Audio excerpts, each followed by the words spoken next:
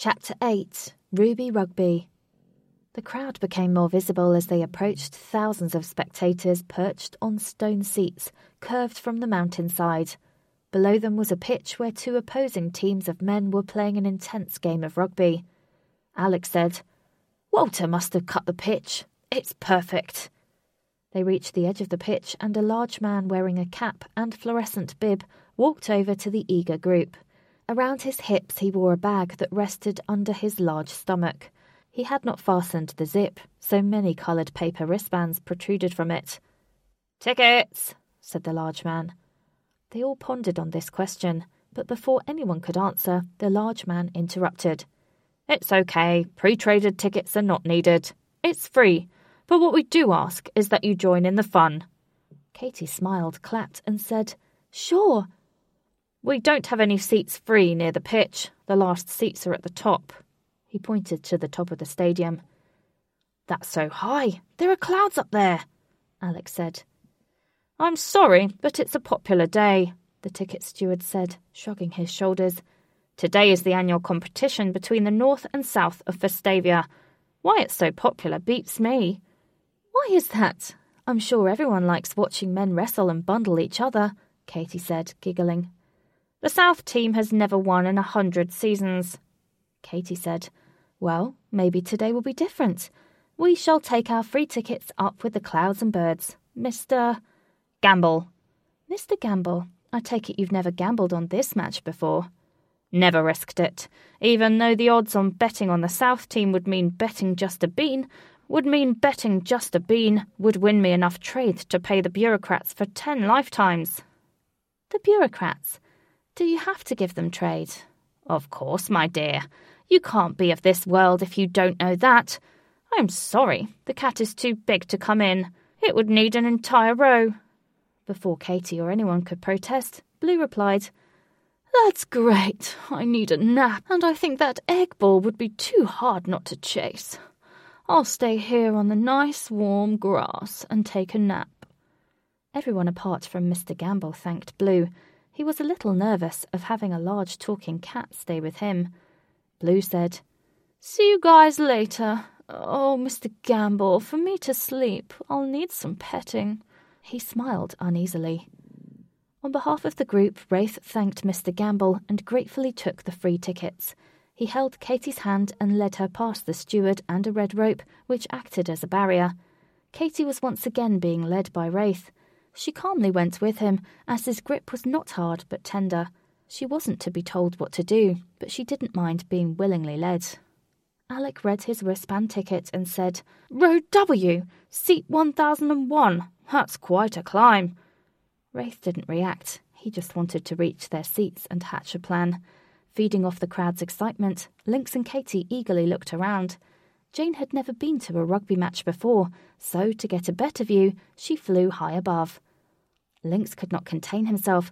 His smile and grin had grown even larger. Guys, see that flag over there?"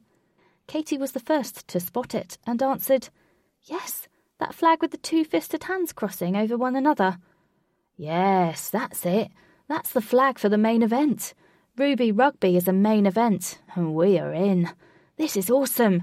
Ruby Rugby is the jewel in Vestavia's crown." Wraith, still leading Katie up the stairs, asked, "Does that mean we can find something to trade entry to the finale?" "Yes, it does. The festival organiser loves mementos or objects from his event. It's almost all he accepts. We must be creative. He won't just accept anything. It must be special. Also, there is limited time to trade, and he has little patience. We must offer something good and fast, so whatever we bring, it must be pucker." "Pucker?" asked Wraith. "You know, awesome, brilliant." "Right, I assume this is an Earth word." "I guess it is. I never thought of it. You don't get out much, do you, Bruce?" Lynx cackled with laughter. Wraith ignored Lynx's last comments. He wasn't concerned to find out who Bruce was either. Taking their cold seats, she peered at the pitch, which was like a patch on a quilt of green Vestavia. They were very high up, and the air was thin. Katie noticed that the spectators weren't taking any notice of the match. Katie was quiet. When she wasn't talking, she loved to watch people. She noticed that most of the crowd were guzzling drinks from pint-sized goblets. She saw seas of red and pink jerseys resting over large bellies and plenty of bizarre and outrageous hats. Lynx hadn't stopped talking since he'd sat down. His hyperactive chattering had become a muffled noise to Katie. She sharpened her vision and directed her listening to different members of the crowd. After a few grains of sand had fallen, she formed an opinion. "No one is watching the match," Katie said in a raised, humorous voice. "They're more interested in drinking and chatting." A bald man from 2 rows beneath looked up and jeered. "It's rugby. No one comes to actually watch it." "What do they do then?" Alec jeered back. "We get smashed!" Alec's face filled with an excited and mischievous expression. He turned to Katie, expecting to see her matching him. Katie did not reciprocate. Her expression was motherly, and she said, "Don't get too excited. It's only just begun, and I've heard from Jane how wobbly you can get." Jane flew and flapped around Alec's head and added her thoughts too. "You have about 3 hours of drinking in you. Then it's just the bar holding you up. Try drinking just water." Alec was very surprised and confused about the new sudden advice. He had never had anyone care for him or even notice his habits. He smiled cheekily, as if he was not a man but a naughty young boy. Katie nodded and smiled and said, "Good, you will have much more fun being sensible." Katie caught Wraith giving her a proud, endearing look, so she quickly added, "Sensible for now, but who knows what for later," and she winked at Alec. Wraith shook his head and continued trying to make sense of the match. The group squinted to see. They were so high up the players looked like ants scurrying after a crumb. Katie was becoming bored. She wanted to watch the game. She enjoyed watching rugby. Her dad took her to several matches after her mother died. Like a camel train, a stream of intoxicating drinks were being fed up the steps by spectators. Due to the constant supply, the crowd at the top had grown even more raucous. Sitting still during a party made Lynx restless. Wraith was frustrated as he couldn't see what could be gained to use as finale tickets. Alec and Jane were purposeless. Under Wraith's watchful eye, Katie stood up and made her way down a few steps to speak to the bald man. She approached his side, tapped his shoulder, and peered down at him. He was heavily engaged in conversation to a man next to him. He turned and looked up to see Katie's silhouette shielding the sun. He smiled and said, "Hello there, lady." "Hello, mister. What can I do for you? Want a drink?" "I'm bored, but I'm not ready to drink yet. I was wondering how my friends and I could get closer to the game." "You're too sober. And do I look like I work here?" "No, you don't, but I'd say you used to play once." The man, who was middle-aged, wide-shouldered, and quite portly, flashed a smile of pride. "Yes, I did. I used to play for the South, but I had to give up due to work. I couldn't manage both." "Work?" "Ha ha, yes, my dear. Bills don't pay themselves." "I thought people in Vestavia didn't work." "You must have some time-rich friends. Only the people in that bloody palace don't work. Those good-for-nothing, self-entitled aristocrats." "Oh, so you're a bureaucrat?" "Ha ha, no. I just pay them trade. I wasn't lucky enough to play for the North team." "What's the difference?" "The North team are given trade in exchange for them to play all the time." Katie thanked the man and told the others that they should make their way down closer to the game. They all agreed. Climbing down many stone steps, they could not see any vacant seats. They had almost reached the last step when Lynx, the tallest, noticed row A next to the pitch was empty. Guys, there!" Lynx pointed frantically to the empty row. His long fingers waggled insistently in their direction. Wraith looked and noticed that the seats had red rope blocking the entrance, indicating VIP only. "It's reserved. We can't sit there," Wraith said with frustration. "Huh, we shall see about that," Katie said. She walked up to the red rope and unhooked it from its standing pole and turned and beckoned the others to follow. She didn't need to ask Lynx. He was already sitting down with a giant grin. Wraith was hesitant about breaking a rule. With Wraith, Alec stood nervously. When he wasn't intoxicated, Alec was quite a shy man. He He feared being caught and embarrassed. Katie, like a waitress with little time, raised an eyebrow which rose to quite a point, and she sassily held the rope high. Wraith knew that there was little choice but to sit down, for if they didn't, they would surely be noticed. Sitting on their new seats right next to the action, they studied the game. Lynx, on the edge of his seat, felt the match's emotional energy. "Man, this is amazing! This team is going off," said Lynx, drumming on his thighs. Katie studied the two opposing teams, and she quickly noticed why in 100 seasons the South team hadn't won. It was because they were terrible. The arrival of a bluebird distracted Alec's nervousness, and he cried. "She's written back!" He was so excited that he made the bird jump from his hand. "Let's see, then," Katie asked. Alec unwrapped the message and read for some time. "She's written so much," he said, waving the paper at Katie. "That's good, isn't it? That means she likes me." Katie read the creased paper. "Yeah, I'm good, thanks. I've got loads planned. First, I am having my hair done. Then I am meeting my friends for cake and tea in the Royal Gardens. A tailor is coming to measure me for my new dress. I'm so excited about that. My day is so busy, but I like being busy." Katie said, Yeah, it's okay." Alec was very keen to write back, but he didn't think to ask Katie for any advice because he wanted to tell the princess all about his day. Alec wrote, "Hey, that sounds fun. The last few days have been manic and amazing. We've been to a fringe festival, jumped on space hoppers, and partied until the morning. And now we are at Ruby Rugby, watching the match of the season. It's so fun." The bird changed from blue to grey, and with a helping hand from Alec, it flew off. "What did you write, Alec?" asked Katie. "I told her all about what we had done. I hope she'll be impressed." They all concentrated and watched the match. The two teams, like rutting stags, were locked in battle. The North team wore blue sweatshirts and black shorts. They threw the ball with precision. They played like a well-oiled machine. Each player knew where to stand and cooperated efficiently. They praised each other for good plays and acknowledged their own mistakes. They played freely and with instinct. It appeared as if they were telepathic. The South team wore all pink, and Katie noticed that their play was riddled with errors. They conceded many penalty points from poor concentration, and they did not work as a team. Their scrums were easily driven back. They lost possession regularly and never used their key player, the scrum half, effectively.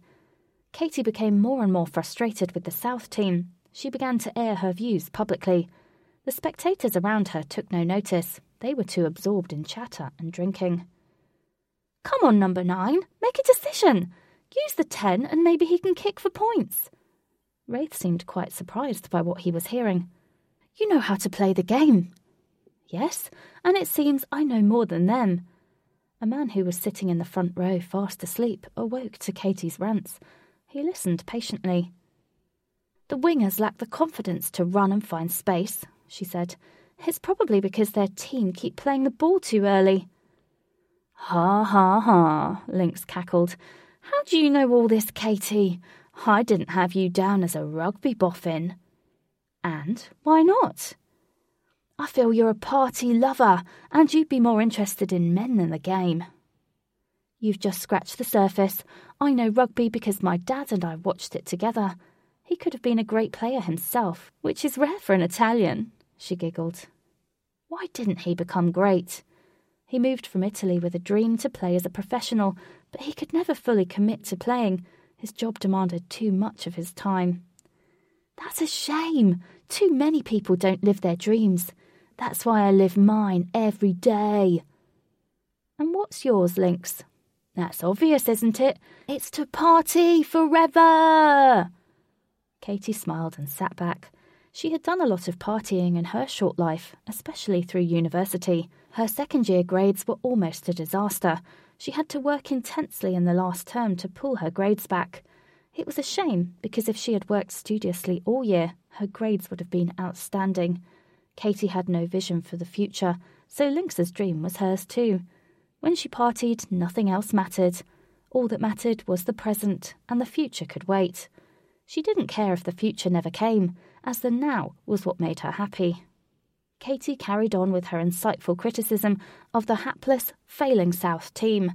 Wraith was paying no interest in the match or the crowd because he was questioning Lynx on what kind of memento they could get from the match. Alex sat nervously, very still, in a patch of sweat. A dark shadow cast over the seated group, and a voice said, "Ahem, excuse me." Wraith was the first to look up, and he glared at 4 tall men shielding the sun. The men wore grey pinstripe suits and bowler hats and carried briefcases and umbrellas. The tallest man, who had a thin face, stiff upper lip, and greying moustache, authoritatively stomped his umbrella. Wraith respected authority, but he didn't respect self-importance. Through gritted teeth, he answered, "Hello, sirs."